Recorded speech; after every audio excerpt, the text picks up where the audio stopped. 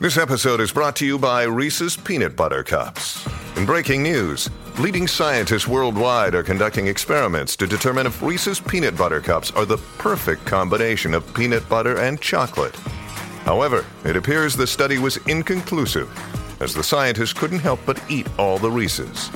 Because when you want something sweet, you can't do better than Reese's. Find Reese's now at a store near you. Another day is here, and you're ready for it. What to wear? Check. Breakfast, lunch, and dinner? Check. Planning for what's next and how to save for it? That's where Bank of America can help. For your financial to-dos, Bank of America has experts ready to help get you closer to your goals.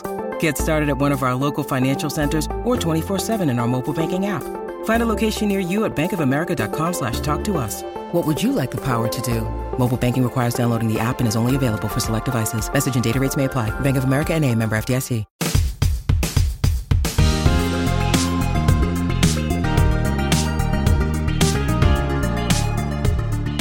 Hello and welcome to the IGN UK podcast. It's me, Simon Carvedy, with Matthew Jones. I'm going to go with first. Baldur's great, more like. Am I right? It is, isn't it? It is. And also Matthew Purslow. Hello. There we go. It's lovely to have you both here. We are going to be talking more Baldur's Gate this week because, do you know what?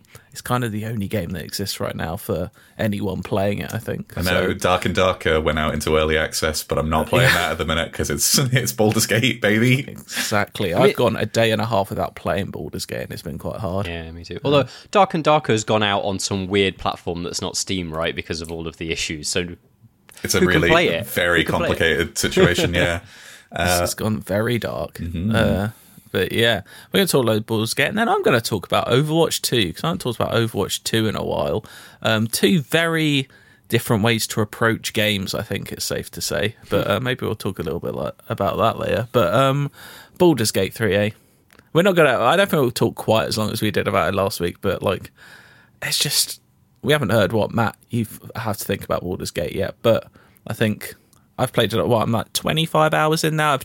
I'm a little bit into Act 2, and this game just gets better and better. It's just I don't know what more else to say than it hasn't failed me yet at any turn, really. The thing that happened last night that made me realise that I love it is that at the end of a quest line, there's like somebody says something that like, oh, we'll just meet you at your camp later on tonight.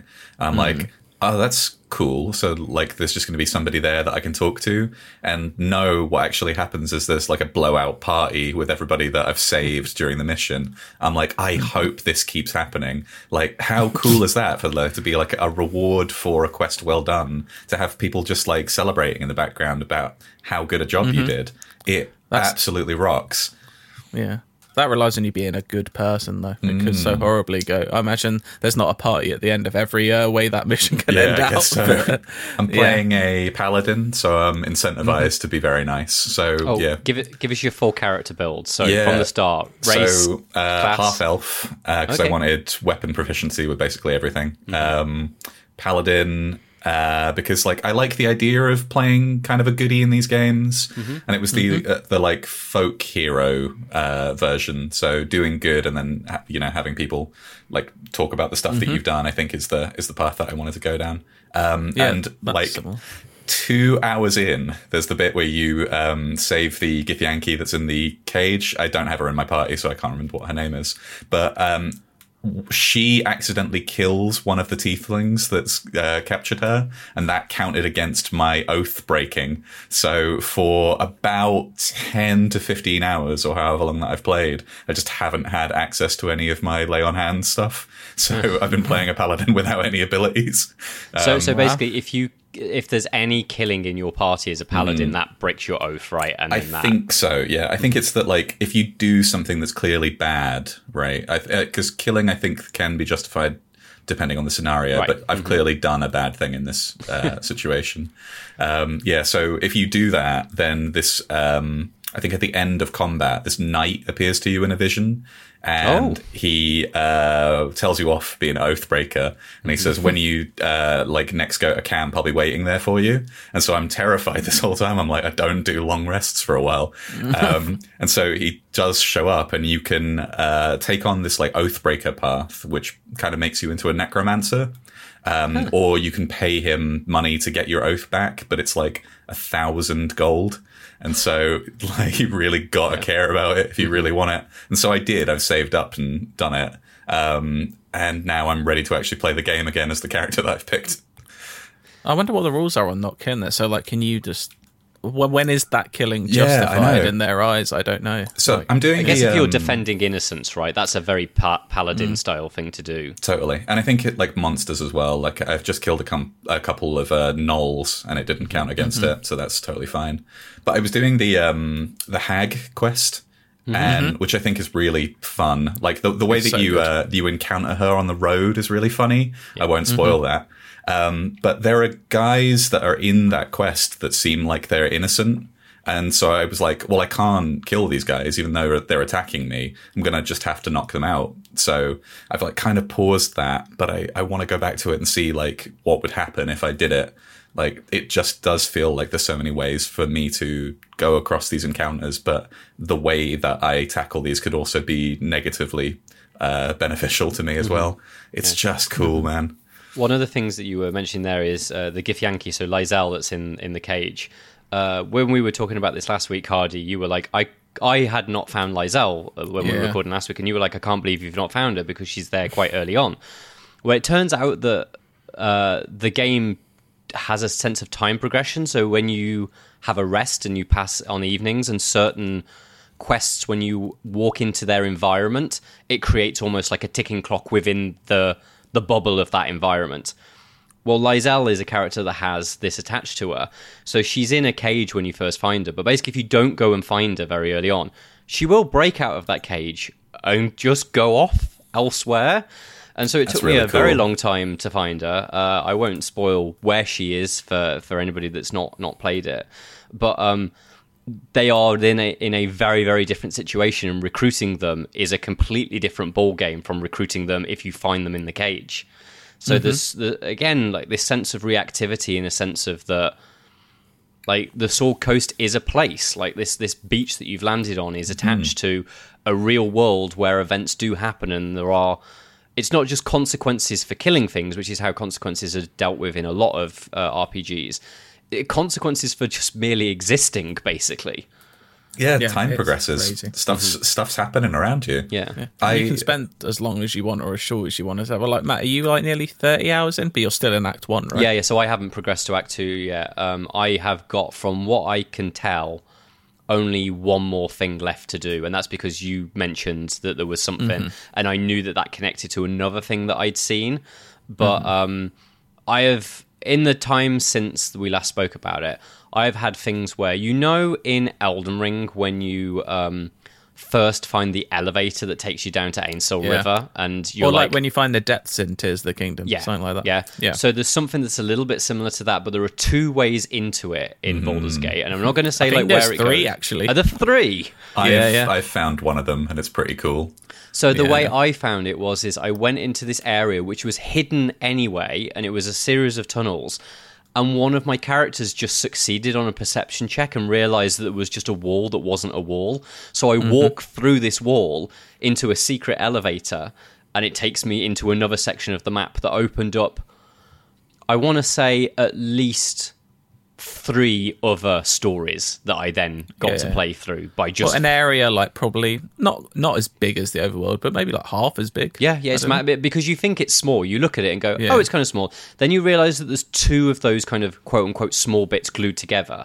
And then you realise that there's another loading screen that will take you into another section that is basically a Dishonored level. It is so like fucking a massive good. Dungeon. The design of that dungeon has all of this... you can leap up into the rafters and use the rafters to sneak around, and then there are little elevators that you can use, and that's got a whole storyline in it, and that's got a whole optional boss in it that is phenomenal. Like, it's one of those bosses that's got a trick to it, and when you work it out, you feel like an absolute genius about it. That's cool. So good. So good. it's just such a, and I'm so glad, like, since we've talked about it, like, it hit like 1 million players on Steam. I'm just so glad people are showing they want this. Yeah, I And, love that there's an audience out there for like a classic old school pen and paper RPG digital version. Yeah. It almost feels like the equivalent of what, you know, you could almost draw like a weird parallel to what's happening in films. Like Oppenheimer came out, and like this is what Nolan's been doing for years, like smart, like blockbusters, proving people want them. Like compared to, like, you know, a lot of the stuff we've had.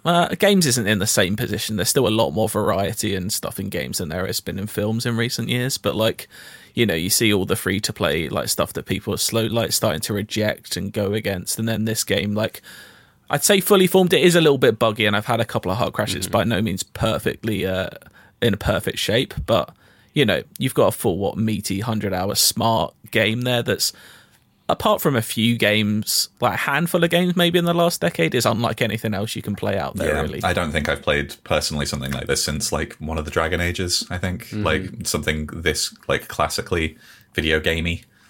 Yeah, I think that's the thing as well, right? Is it's very video gamey because it adapts the 5th edition rules for D&D very faithfully. It obviously has several concessions, several changes to make it fit a video game better.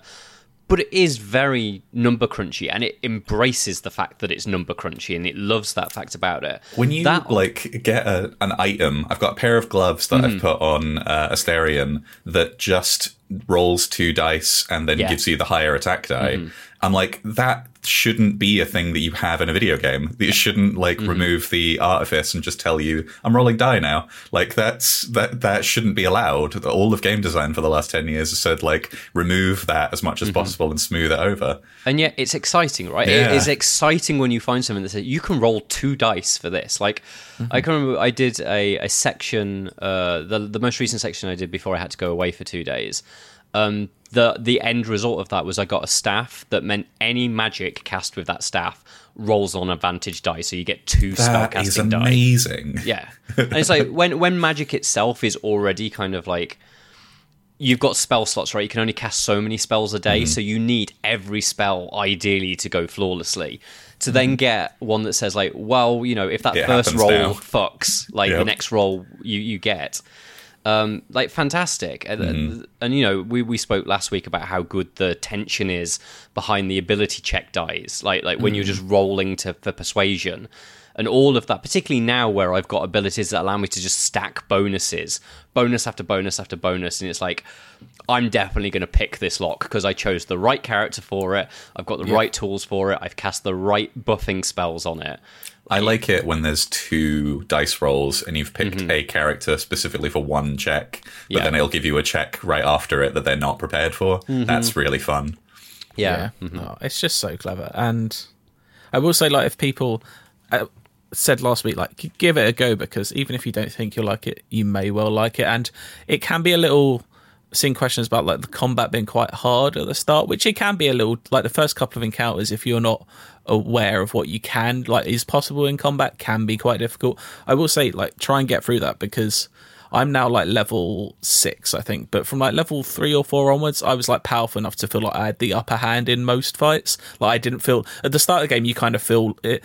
It's very smart. It's probably what they want. You feel like the stranger in this land. You feel at a disadvantage wherever you go. Whereas now I feel like I am, like, the one in charge, if you know what I mean. And it just feels so good. I'm just, like, blasting people into chasms. I will say it is a good way to defeat bosses, is just push them off of ledges and push them into, like, lava.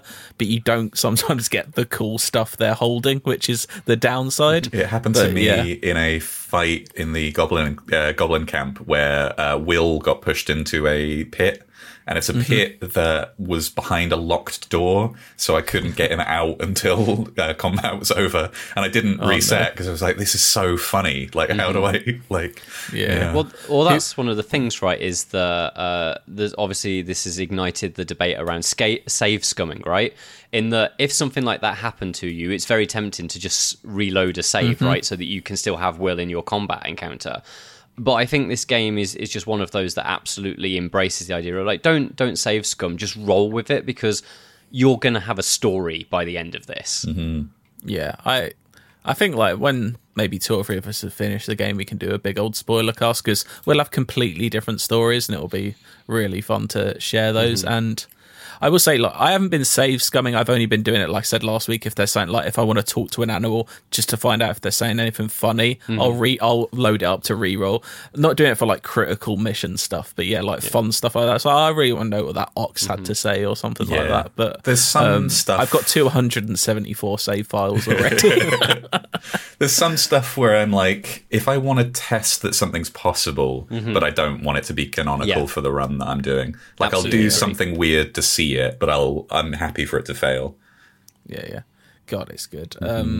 What's your like funnest like combination of abilities? Like, what are you building characters to be able to do silly stuff to?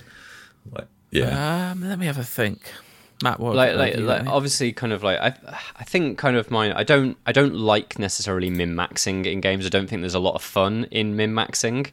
But kind of like I agree with you that like building around like combos is interesting.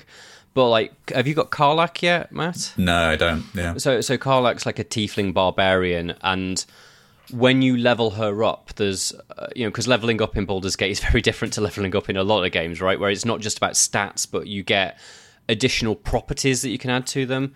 And she's got stuff that's around like different feats, which is like she can like channel basically like the power of a bear or the power of a tiger and stuff like that, and kind of like essentially building all of that to allow her to have the most amount of hits possible. So what you can do is you can send she's massive, she's like built like a wrestler basically, and you can have her charge in, rage up, and then create the most amount of hits that you can do loads of like bleeding effects with her as well.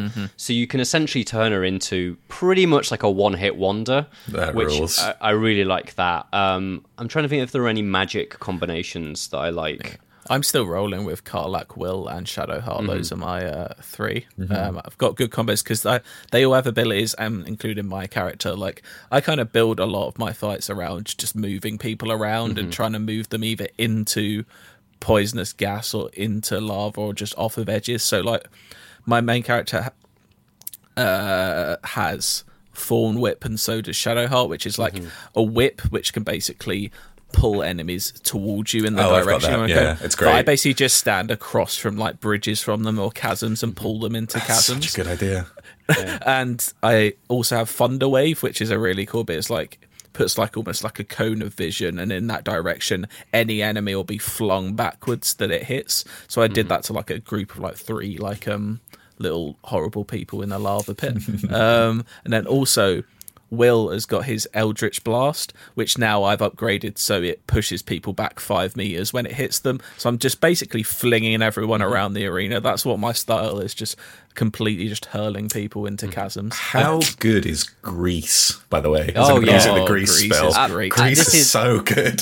Absolutely a like hint back to the Divinity original Sin games, which was so obsessed with different physical properties on the surfaces and stuff like that. But slipping people up with grease and then setting the grease on fire is hilarious. Yeah. There's a chapel that you can go to quite early on, and if you go in one area, you start in a little room, and then the people in the room next door all hear you come in, so they all start rushing through the door. But obviously on turn 1, there's only one of them that has got through the door. So I threw grease on the floor there, and just every time someone new tried to get in the room, they just slipped over until I just got a pile of prone people. Then you just set fire to the grease, and then they sit there for 10 turns burning. Amazing. Yeah. Oh, what a game. I mean, I could just talk about weird interactions that have happened all day. So, yeah. Asterion is great as a stealth one as well, because you can have him as his bonus action. You can send him back into stealth after he's done a thing, so you can make him hide, run around. But also, you can get like a spell that just makes a shitload of fog appear, so you can just get. Oh, so he's always got advantage. Oh, that's amazing. Yeah, but then also, like, people that are firing into that fog have disadvantage on you because they can't see you.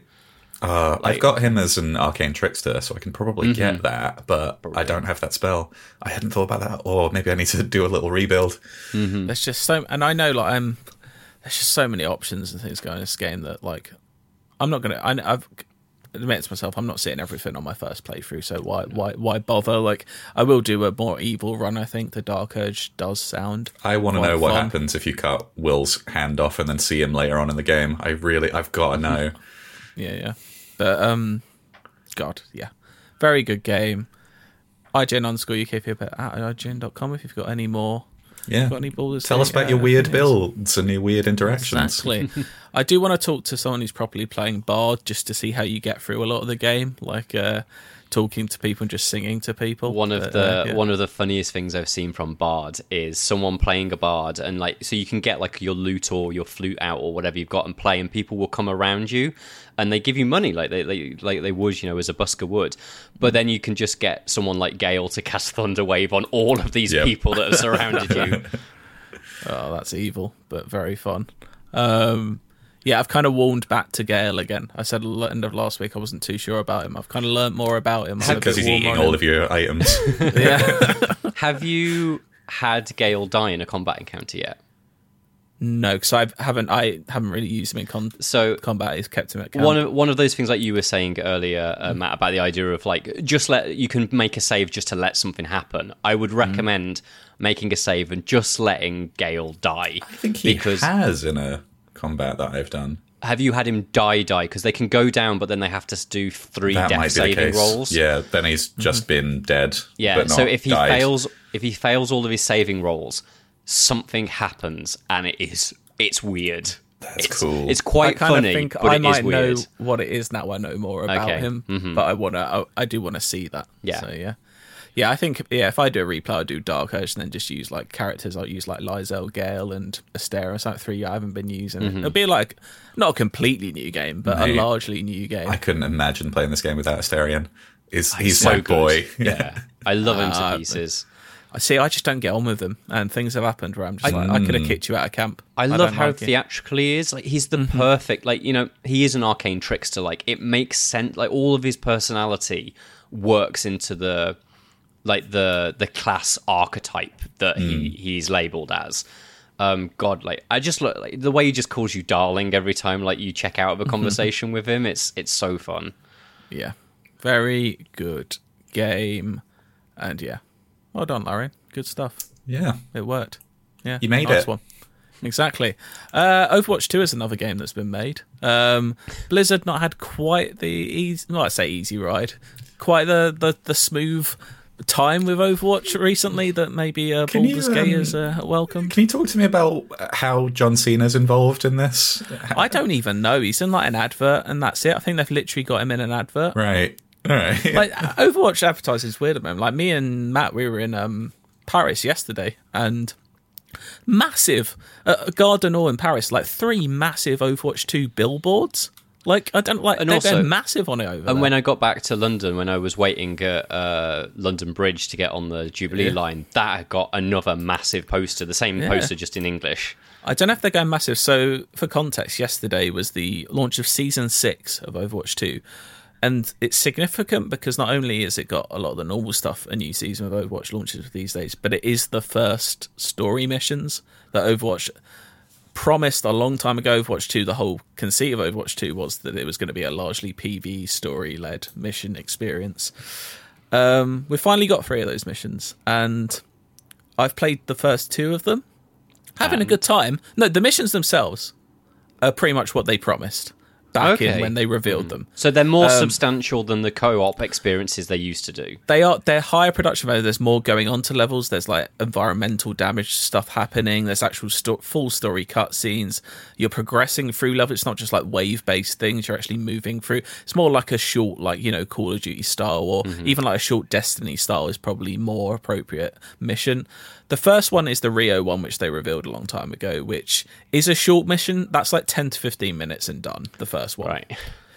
But the second one in Toronto, which I just played, that was more like 30 to 40 minutes. That was a fuller mission. Okay. And it does, and there's a lot more enemy variety than you ever got in. If you ever played Overwatch, the whole, like, either Junkenstein's Revenge or the Omnic Crisis missions, they were quite, you played it once, you didn't have to revisit them. Let's put it that way. They were quite one note. These do have a bit more to them. There's actual like NPCs and people like that talking. You have to escort and protect and things like that. The missions themselves, and I've heard the third one, which takes place in Gothenburg, which is a location we just haven't played before in Overwatch, is very good. I'm going to play it afterwards there, I think, but that one is meant to be very good and have some really cool like big cinematic like set piece moments to it. It's just the way they've done it, isn't it? Like Overwatch is just Blizzard have like. They had such a gem in their hands and they've slowly like roughened it up. Like it's the opposite of how do you polish a turd. They had a diamond and they've slowly covered it in turd.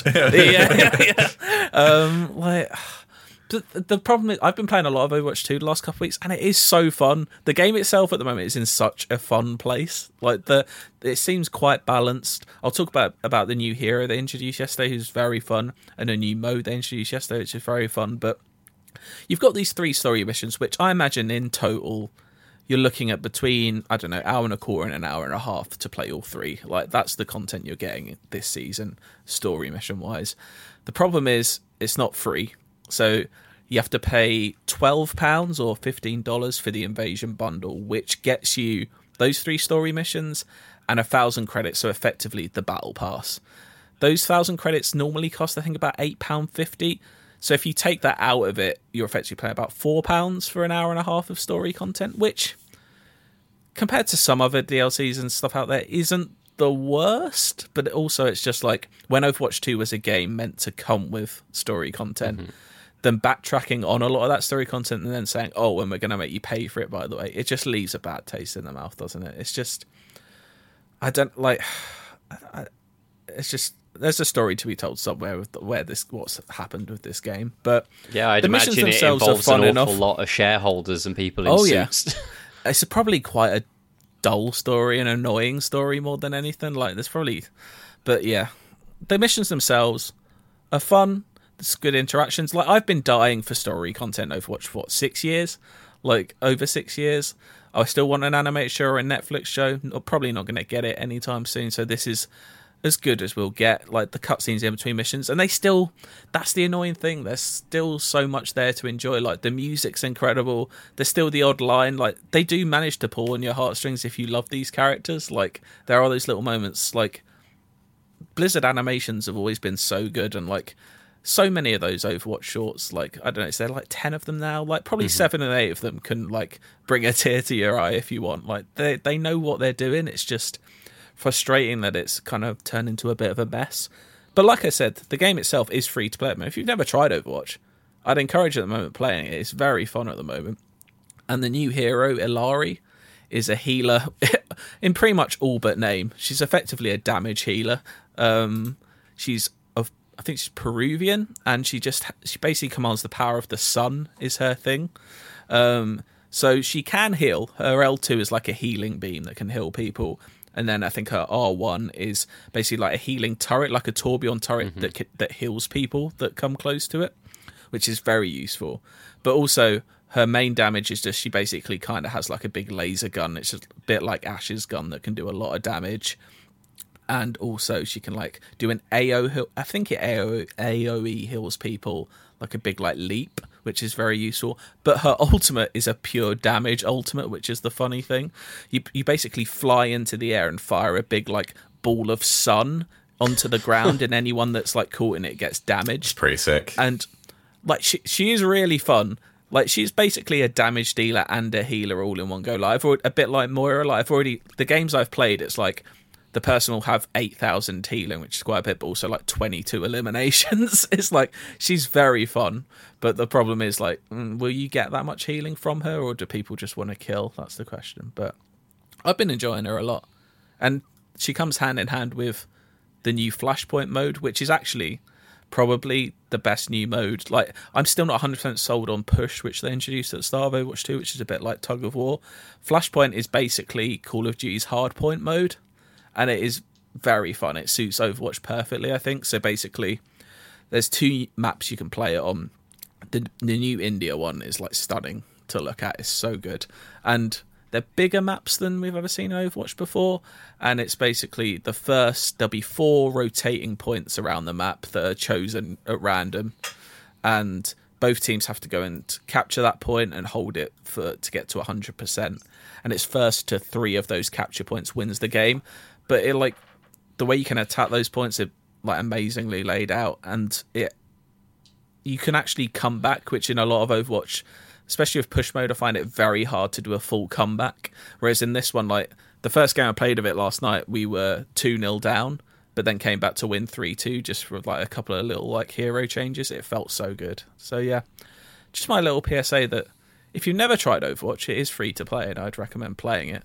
It's just a shame that they continue to make people buy more and more of that game, because it's just frustrating. It's still one of my favorite games, but like the more it goes on, the more you're just like not embarrassed to say you love Overwatch, but you're like, you have to have the caveat of like, I know it's bad in some ways, but it's still so fun that yeah, I'll never probably fully drive myself away. I doubt you guys are ever going to pick up Overwatch ever again, are you? No, probably not. No, quite honestly, like the co-op. So I think I genuinely feel like my days of competitive multiplayer are probably sort of over. I just don't care for it anymore. But I do love those characters. You know, I had a great time with them back in the day. But the way that this version of Overwatch has been built, I just don't think isn't for me. And quite honestly, as well, like, I tried to play Diablo 4 as well. I've played like quite a lot of the first act, but I think the drive of that into kind of like the more games of a service sort of world, it doesn't work for me. Obviously, Blizzard has changed as a company in many respects, or quote unquote hasn't changed depending on which area we're talking about, but there's been a lot of problem with Blizzard's. But I think at the moment, this kind of drive into making much more kind of like secular style where you just constantly have to keep coming back and playing things and sort of like doing, it's building into games that are not what I want. And we're in now, I wouldn't say we're in the golden age of games that I do like, but the age of games that I like being much more important are here. Like the Baldur's Gate is here, Tears of the Kingdom is here. Like there are big From Software games that can keep me busy for like 200 hours. Like Armored the shit Core that is I around like. the corner. Yeah, exactly. Right. Like the moment I get back from Gamescom, it's going to be like carrying on tidying up with Baldur's Gate, but also I'm going to have a new FromSoft game to play, and it's got mechs in it. I can fucking shoot missiles from like 40 feet in the sky. But Diva can do that as well. Yeah. So Diva's the best.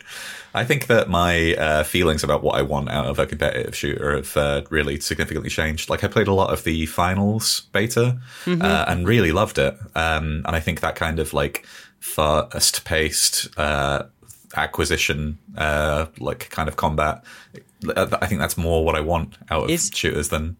Is the finals the one which has got like, was that the one made by the ex-Battlefield people? Has it got sort of like collapsing buildings in it? Yeah, it's got destruction and movement and, you know, it's a 3v3. Cool. Yeah, almost like a bit Mirror's Edge crossed with Battlefield. Yeah, I remember it. Yeah, I loved the look of that. I've not played it. I think for me to come back to the competitive side, like I'm not necessarily an extraction shooter person, but I'm really fascinated by what extraction shooter is doing and shaking up. And because I really liked Hunt Showdown, I haven't played Hunt Showdown for a while, but I know, Matt, you like it as well. But I like that's a properly fresh take on the sort of experience you can get out of competitive shooting. And it's systems and mechanics overlapping each other, which is the thing that I actually care about in video games. Yeah, exactly. And so I think whilst I'm not fully on board with the extraction shooters, those are the sort of thing that's probably going to pull me back. Like I played like a fair bit of Call of Duty DMZ and thought that was much more interesting than Warzone. But I'm more interested to see, well, what's the next evolution of these sort of more systems-driven competitive games where there's actually bigger objectives and more interesting kind of win states than just killing things. I can't say there's a multiplayer shooter I'm very excited to play at them. Like that's upcoming. The one I will keep my eyes on is Marathon, just because of Bungie's pedigree, and that's the style of that instantly grabbed me. But yeah, none of these. There's the Hyenas has maybe got a chance too, but we've not seen anything of it.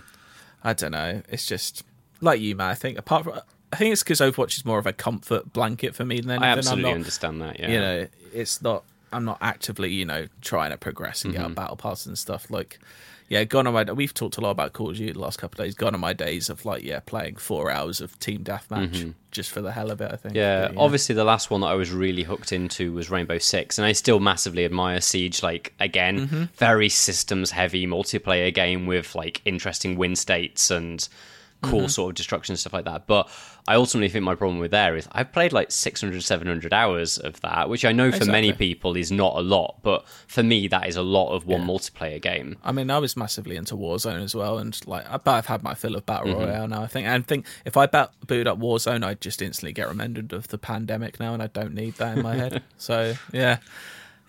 Multiplayer shooters are it is hard to think something brand new for those, isn't it? Like, it's also more difficult than ever to break through the wall, right? So I think even games that obviously our job is to find the interesting games and tell people about them, but even then it can be difficult to know if something actually genuinely has a chance of breaking past the Fortnite wall, basically, and getting the players that you need for that experience to be worthwhile recommending.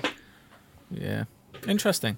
If you have maybe an unknown or upcoming, I don't know, first-person shooter you're looking forward to, let us know, IGN_UKPeople@IGN.com. Let us know if there's anything you think that's very interesting, that's under the radar. As a podcast network, our first priority has always been audio and the stories we're able to share with you. But we also sell merch, and organizing that was made both possible and easy with Shopify. Shopify is the global commerce platform that helps you sell and grow at every stage of your business. From the launch your online shop stage, all the way to the did we just hit 1 million orders stage? Whether you're selling scented soap or offering outdoor outfits, Shopify helps you sell everywhere. They have an all-in-one e-commerce platform and in-person POS system, so wherever and whatever you're selling, Shopify's got you covered. With the internet's best converting checkout, 36% better on average compared to other leading commerce platforms, Shopify helps you turn browsers into buyers. Shopify has allowed us to share something tangible with the podcast community we've built here, selling our beanies, sweatshirts, and mugs to fans of our shows without taking up too much time from all the other work we do to bring you even more great content. And it's not just us. Shopify powers 10% of all e-commerce in the US. Shopify is also the global force behind Allbirds, Rothy's, and Brooklinen, and millions of other entrepreneurs of every size across 175 countries. Because businesses that grow with Shopify. Sign up for a $1 per month trial period at shopify.com/realm, all lowercase. Go to shopify.com/REALM now to grow your business, no matter what stage you're in. Shopify.com/realm. Hey there, this is Justin Bartha. I made a funny new podcast, King of the Egg Cream. It has the greatest cast in the history of podcasts with actors like Louis Black. I'm torn by my feelings for 2 women. Bobby Cannavale. You can eat it, or if someone hits you, you can put it on your cut. Melanie Linsky. I wonder what these marvelous things are that look just like boiled chicken feet. Jason Ritter. I can break things and pick locks and kill people. Michael Stuhlbarg. The whole point is to inspire people that they should make themselves better. Ari Grainer. No, don't whet its appetite. What are you, an idiot? Me, Justin Bartha. That's not just any egg cream, that's a Lemke's special. And all narrated by the hilarious Richard Kind. This is the story of Harry Dalowitz and how he rose from nothing to become New York's King of the Egg Cream. So if you like funny true stories, come listen to King of the Egg Cream, available wherever you get your podcasts. Radar, maybe. Do you know what's not under the radar, though? It's the biggest game on the planet. It's the Endless Search. Inside, it's a UK IGN crew. Yeah, on the ones and twos. We got the games gonna play for you. Inside, I got a question for you. Hold tight the DJ, we coming through. Yeah, on the ones and twos. We got the games gonna play for you. Inside, I got a question for you. It's the Endless Search. We have another edition of the Endless Starch to play this week, sent in by listener Christian. I'm going to say Gwilliam. I think it's Gwilliam. I'm sorry if I've mispronounced it. I heard it last week, and it seemed like so much fun. I specifically requested it. Yeah, I said you're not getting me on unless I can play the Endless Starch. If you didn't listen last week or just don't know what the Endless Starch is, it's a game where basically one letter of a game title has been changed, and there are clues that hint at what that new game title could be. I'll say it again. GTA, My City, and the clue would be rodents in a big old Florida city playing game. There you go. That would have been the clue. Let's just play. We've got 8 of them here from Christian he sent in. So thank you as ever. IGN_UK feedback at IGN.com if you want us to play a game. Let's just go with it. It's just first to say it gets the point. So here we go. Let me just make a note of the scores because I have not done that anyway. Okay, the first clue is: after being haunted by demented versions of his own creations, the title character becomes increasingly aware of socio-political discourse. After being haunted by demented versions of his own creations, the title character becomes increasingly aware of socio-political discourse. I mean, it's Disco Elysium, but what is the... Oh, it's not. No? It's not. No. I could add an extra clue to it if nothing's coming to mind. Yeah, because the only thing I can think of is Frankenstein, but I think that's just because of the creature bit. Okay. After being haunted by demented versions of his own creations that he's written, the title character becomes increasingly aware Alan Woke. of sociopolitical... It is Alan Woke. Mm-hmm. Oh, God, Alan Woke, eh? That was pretty good. Yeah, there we go. That is 1 point to... I was going to say 1 point to Matt. That's no use to anyone. 1 point to Matt J. Question number 2. There are many reasons to be scared of global conflict. Whether it's epic destruction, violent weaponry, or dying hordes, it's reasonable to be scared of battle. There's just many reasons to be scared of conflict. I think it is pretty reasonable to be scared fears of of war?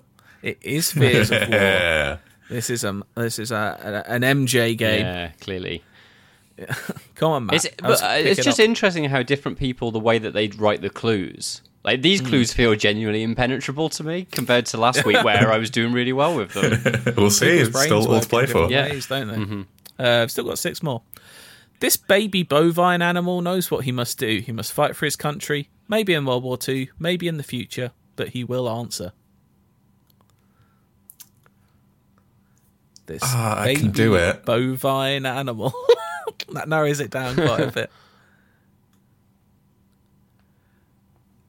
This baby bovine animal knows what he must do. He must fight for his country. Maybe in World War II, maybe in the future. But he will answer. Is it Calf of Duty? It is. That's really good. I was trying to modify duty. It is the calf, that baby bovine. 5 more. Engage the FTL drive and walk billions of light years into a new galaxy and search for the perfect freshwater fish to give as a gift to a beautiful alien. Is it a bass effect? It is bass That's effect. good. I think I might have done something similar to that one before. We've probably repeated some of these. Who knows? It's all fun. 2 all with 4 left. The comeback's on. Your pet dog is pulling at his chain, eager to attack the zombie hordes. But you can't be sure what he wants to do. If only he had a way to tell you. Your pet dog is pulling at his chain, eager to attack the zombie hordes.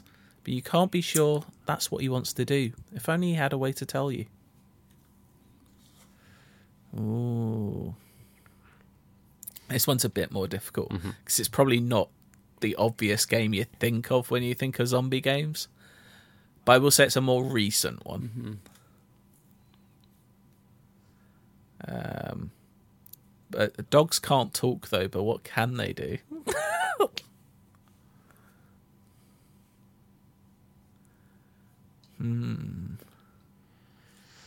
Oh God. Any ideas?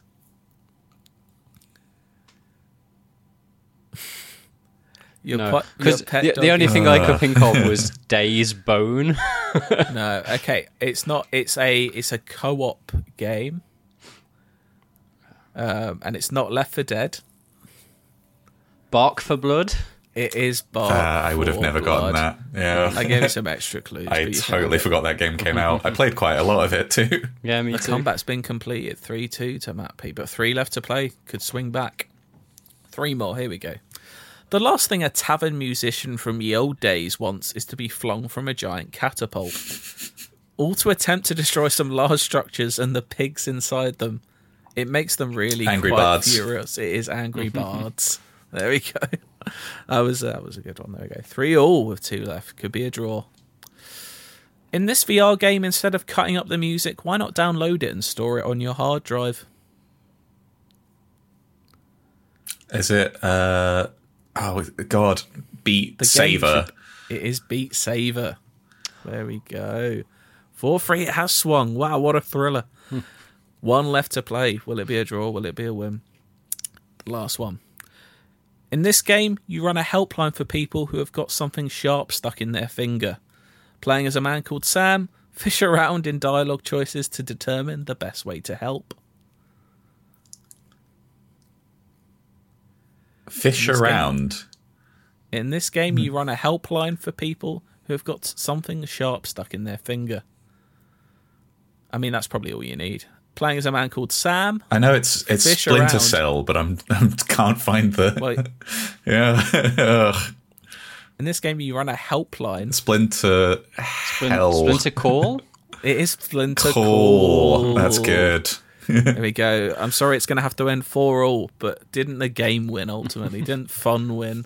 The fun was had, and it was, oh, what a fun time for all. That was great. I love how you either get it immediately or you'll never get it. Yeah, there's no in between.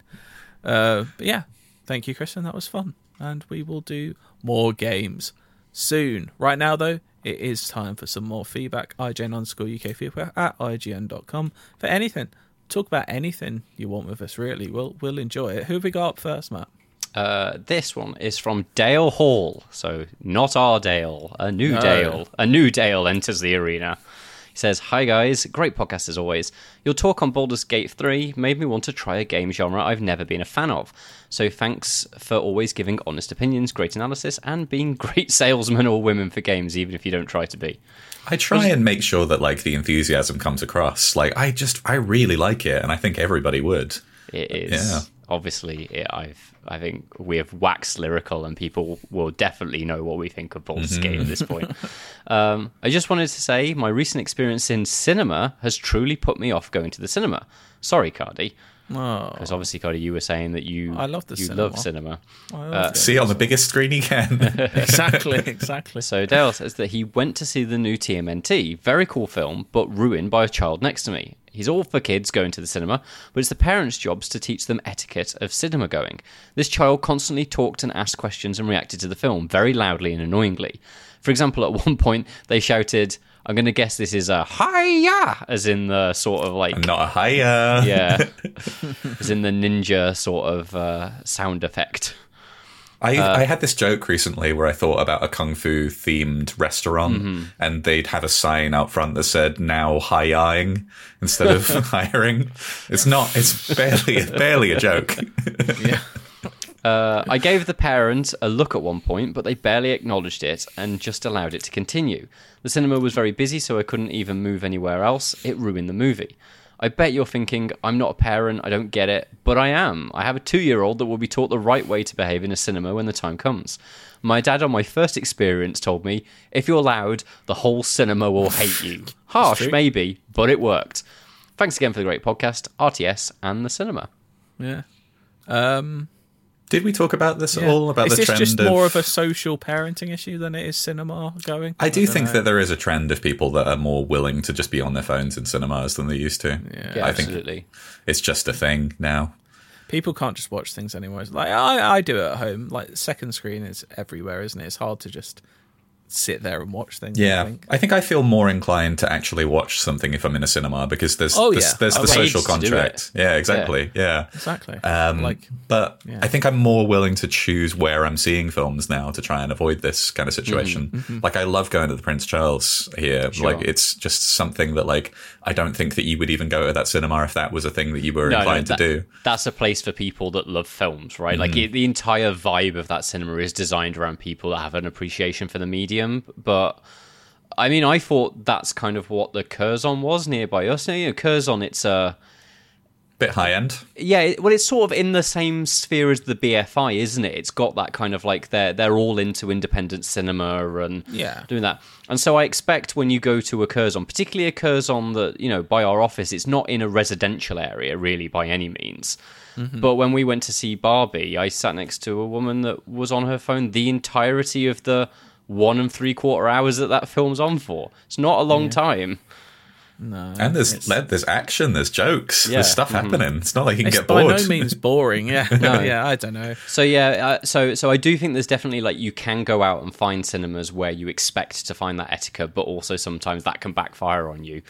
Actually, the last 2 times that I've been to the Curzon, it has been with people that were at Mission Impossible. There were people that just spoke through the first 15 minutes of that film. Oh yeah, I'm pretty sure a homeless gentleman on drugs came in halfway through to sleep and then left about 20 minutes later as well. So that was an event. Yeah, but the thing is like the a homeless person turning up in a cinema is a very different issue to someone that has paid to adhere to the same social contract that you have. Than just talking through essentially the exposition scene at the start of Mission Impossible that sets up what the whole fucking thing's about.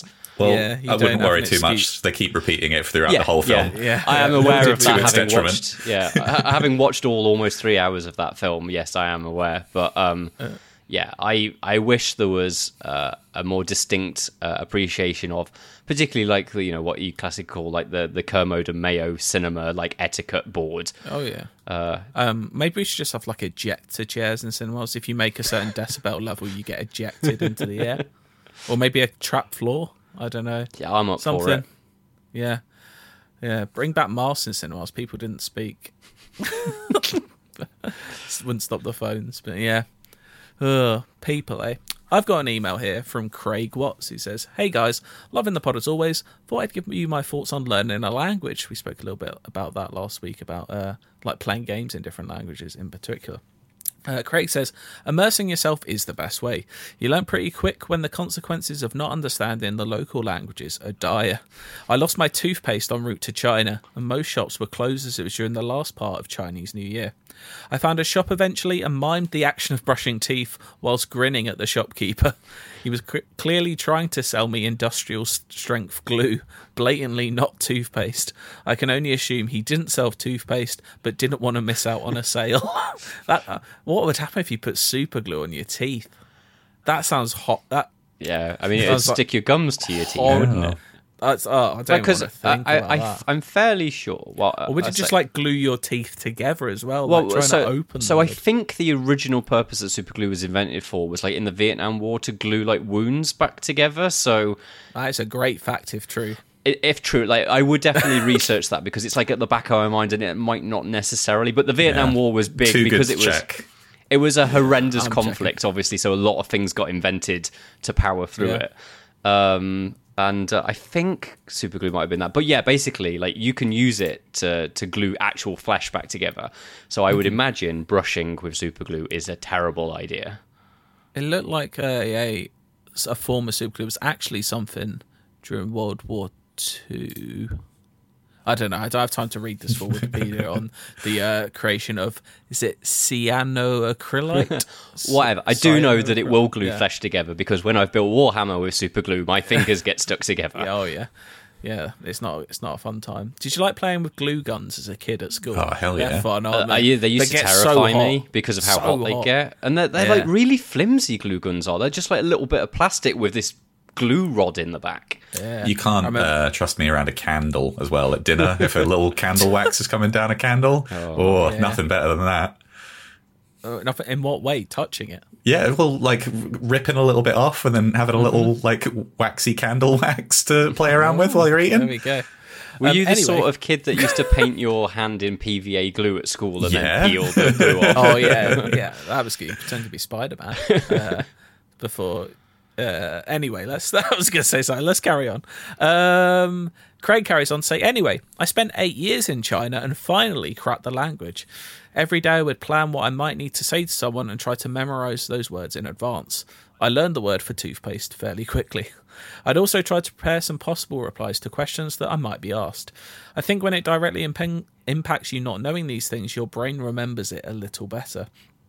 I also stuck sticky notes on things around my apartment with the Chinese translation on them. It requires minimum effort and you see it every day, so repetition is key. That's a clever thing to do. Just, if you go to the fridge, what's the Chinese word for fridge? Stuff like that. I get that. I also tried to relate similar sounding English words to help me remember. It's not actually massively helpful in Chinese, but there are a few. One being a kind of meat kebab that you can buy in China. The name of it sounds a bit like Roger Moore. This made it easier to remember and also funny. Let's go and get a Roger Moore was a common sentence among my friends. I've attached a screenshot of Roger Moore. It was in another email. It did just look like a nice little Chinese style kebab. Hell yeah. It did look quite good. Look forward to the next podcast. Respect the sea and Roger Moore. Don't respect unscrupulous shopkeepers. There we go. I do respect Roger Moore. Long since gone. R.I.P. Yeah. But yeah, there we go. Do you think he would have supported your campaign to be the next Bond? Have I told the story of the reason that in my Bond audition video, one of the reasons Barbara Broccoli is in such a bad mood is Roger Moore died very soon before that. So as in within hours or mood. Days or weeks, maybe weeks. And I think the person that interviewed her just for me was just doing a big retrospective on Roger Moore, and she got quite sad. And then I walk in like an absolute tit. Hey, I'm doing a goof. Yeah, what do you think? Could I be the next Rog? There we go. Yeah. Anyway, we've got one more email from another Jones, I believe. Wow, Alex Jones. Kindred. Hi. There's not many of those, are there? No, Jones? exactly. It's very uncommon. Yeah, absolutely. Diamond in the rough. Alex has said in episode 708, which is the one before this one, which is very good. Go check it out. It's got Baldur's Gate in it. Cardi told Jesse to give season 2 of True Detective a miss and just watch 1 and 3. For the record, I like season 2 of True Detective more than most people. I think it's kind of okay. Certainly more than me. I would still skip it. I would still skip it though.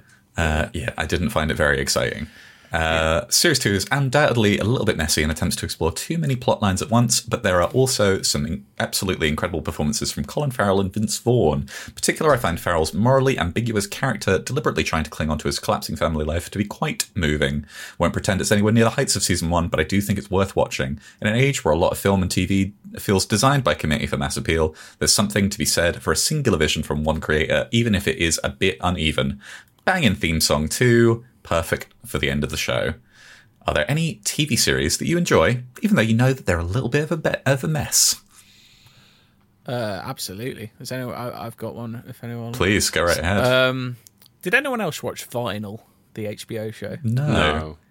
Okay, so it was the follow-up from the creators of Boardwalk Empire. So it was actually produced by Scorsese, Terrence Winter, who is key in Boardwalk Empire, and Mick Jagger. So it was set in 1970s New York in the music industry as the time of things were transitioning to more sort of hip hop and disco and punk away from rock and roll. And it's all about this. Bobby Cannavale plays a record executive in this, and it's all about trying to adjust to that time. And basically it's a bit like Boogie Nights. That's why I like it. It only had one season before it was cancelled. It had 10 episodes. First episode, the pilot, was directed by Scorsese. It was uneven. It was a little bit direction. It's where are we going here? But I just found it really fun because it kind of had that coked up Boogie Nights energy of it was kind of just sex, drugs, and rock and roll. That's what this show was, and it just had loads of funny cameos from people young actors pretend to be young Led Zeppelin and John Lennon and people like that. The list of historical figures Led Zeppelin were in this, the Carpenters, Karen Carpenter, Alice Cooper, Presley, Elvis Presley, I think Bob Marley, I think, was in it. It's just it was just do you remember all these musicians from the 70s? Here's Bobby Cannavale doing coke with them and then going home to get in an argument with Olivia Wilde. That's kind of what this show was. But I enjoyed it for 10 episodes. And maybe it would have gone so and had more seasons, but I also fully understand it probably cost a lot of money and no one really watched it. But yeah, it came out like, was it like 2016, I think? But yeah, Vinyl. Check that out if there's any way to watch Vinyl. Yeah, it was kind of fun. Yeah, there you go. Don't know if you guys have got any shows you love that you know are a mess. TV's such an investment that I think, if I'm not particularly enjoying it and it's only just okay. The only one I can think of is I think I stuck with Heroes for quite a long time after all of that mess. I have watched the entirety of it. Did you watch it all the way through to the revival they did a few years ago? So no. The revival is quite messy. It's not good. The one that I was thinking of is I've probably watched an awful lot of shows that I sort of liked at the time or whatever that were messy, but I find these days it more fascinating than necessarily liking. But did either of you ever watch Dollhouse, which was kind of Joss Whedon's final? Yeah.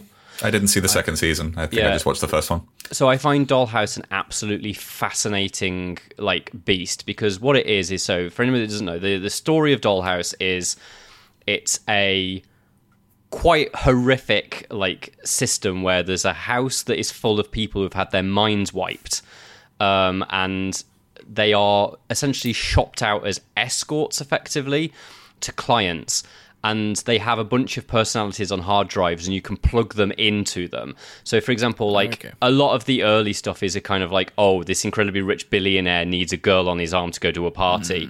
So you put in a spunky sort of personality into it.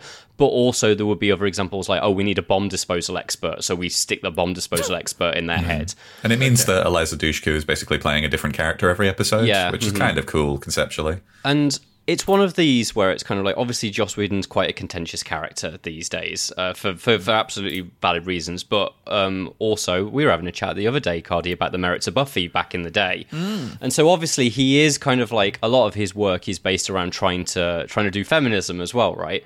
So there's a lot of interesting stuff in here about how society treats women and how that they think they're objects, and that's how the dolls are, combined with the want to have the sexual sort of energy of essentially a fetish house on it, combined with kind of people waking up and rebelling against the system, because the overall arc story is these people start to realize that they're actually in a house where they're just being reprogrammed every day for new uses. So it's kind of many objects that are fighting against each other in this wider plan. But also that is fighting against the fact that it was a Fox network show and they didn't like serialized storytelling, because they were there needs to be a new episode of the week every week so that casual viewers can watch it. So it's also fighting about the fact that it can't progress its story very quickly. So what he did was he wrote it so that the first 8 episodes are basically just episode of the week, and then on episode 9 it triggers and it turns into a serialized show where it's just telling an ongoing story for the next 4 episodes or whatnot. It's a fascinating relic of 2009, 2010 television, where we're switching, HBO is starting to get traction and people want more serialized storytelling, but networks don't understand how to transition out of it's just got to be like CSI where there's a different case each week. It is interesting to think about that as if you wanted to make that show, you would just do it elsewhere now. Yeah, but it's you wanted you wanted the only option that you could, but you wanted to tell it in the way that you wanted. Yeah. So you had to force a square thing into a circle hole. Yeah, exactly. And you're sort of doing it with the studio that when you made Firefly X amount of years ago, fucking aired it in the wrong order, so no one knew what the fuck was going on in it. That's this ideal. I didn't actually know the kind of concept, the premise of Dollhouse. It does sound quite interesting. It almost sounds a little bit I know Westworld was a film originally, but Westworld before Westworld a little bit. It's smash Westworld with Joe 90 and Joe 90. I wasn't expecting a Joe 90. That's what it is, isn't it? It's he put things in his glasses and his glasses. That combined with bits of Buffy and Angel, and then just sexy times, and that's Dollhouse basically. It's a shame it apparently wasn't very good. Otherwise, it sounds like it's fascinating more than, and I would watch it again for from an academic perspective more than anything else. It's wild, but I can remember really enjoying it at the time, even though it was all over the shop. Yeah. Have you got any like that, Matt? Are there any? You love your anime. Is there any animes they're messy, but you're like, I love this. Oh, I've got such a low tolerance for it, honestly. There's a show now called, I was talking about this with my partner last night. We started watching the first episode of it. It's called Oshinoko. That's like a really big hit this year. Like everybody, it's really highly rated. We watched the first episode, which I'm just going to spoil the first episode of this. So we're at nearly the end of the episode if you want to switch off now.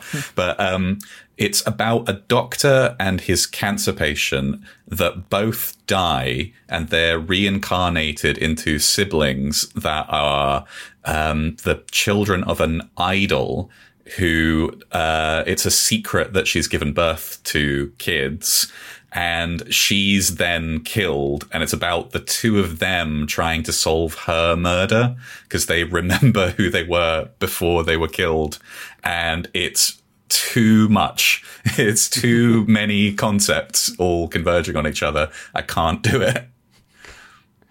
There we go. Yeah. That does sound, I don't know where to where to go with that. But yeah, it does sound interesting. Do you know what I've been thinking recently? Maybe I need to give anime a go. Maybe I need to do it. I'm thinking I'll go for one of the more obvious ones. I might do it because I know it's meant to be very good, and it's actually ending soon, so maybe I could catch up before it ends. Maybe I'll give Attack on Titan. I think you'd actually really like it. Yeah, I might do Attack on Titan. That's only, I say only, it's only like 80 episodes, but they're like 20 minutes, aren't they? So yeah, absolutely. And the strange thing about the way that people have been watching it for the last 10 years is that like a season will come out and then maybe not be available for 4 years. So if there was plenty of time to catch up with it in the meantime. So yeah. There we go.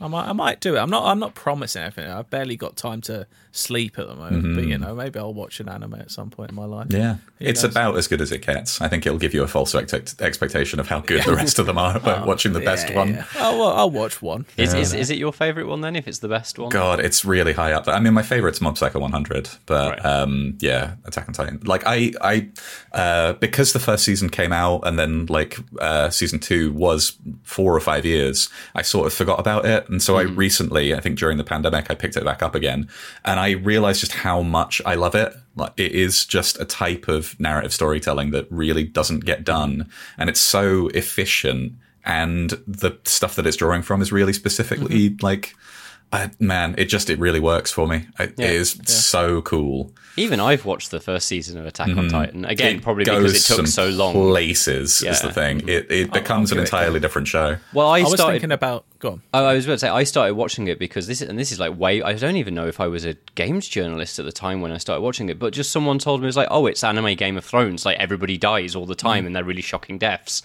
I was like, okay, that sounds cool. Yeah, I'll give it a go. I will give it a go. The other one I was thinking was Evangelion, because that's like 16 episodes. I like Evangelion. It's very good. Oh yeah, the mech show you like. Yeah. I literally watched it because someone told me, it was like, oh, it's sad kids being forced to fight in mechs, and I was like, sounds my jam. Yeah. Is it, if I like Diva, will I like Evangelion? Yeah. I think there's no Diva without Ava's existing. Okay. They're more monstrous than that. But, I've only just in my head put together why she's probably called Diva, because it's like Eva. Maybe. I mean, I guess the diva is the like she is a diva, but maybe but also the Ava is like maybe it's a little possibly. Yeah. I think this is probably something people know 7 years ago. What I will say is that Diva's like suit is very similar. Like the one that she wears herself is kind of similar to what the pilots of the Avas wear. A very skin tight like plug-in suit. Yeah, I'll watch one of those. I might have to subscribe to Crunchyroll. I think Ava's on Netflix. Yeah, and all of the rebuilds are on, which are the film versions of it. They're on Prime. Prime, yeah. Oh, there we go. Maybe I'll dip in some anime at some point. Yeah.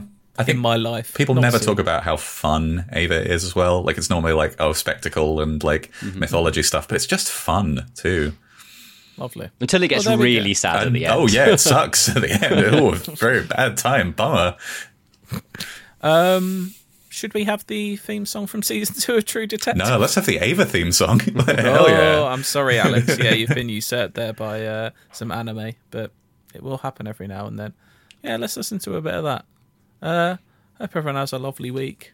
But yeah, for now, bye. We've got to go. Goodbye.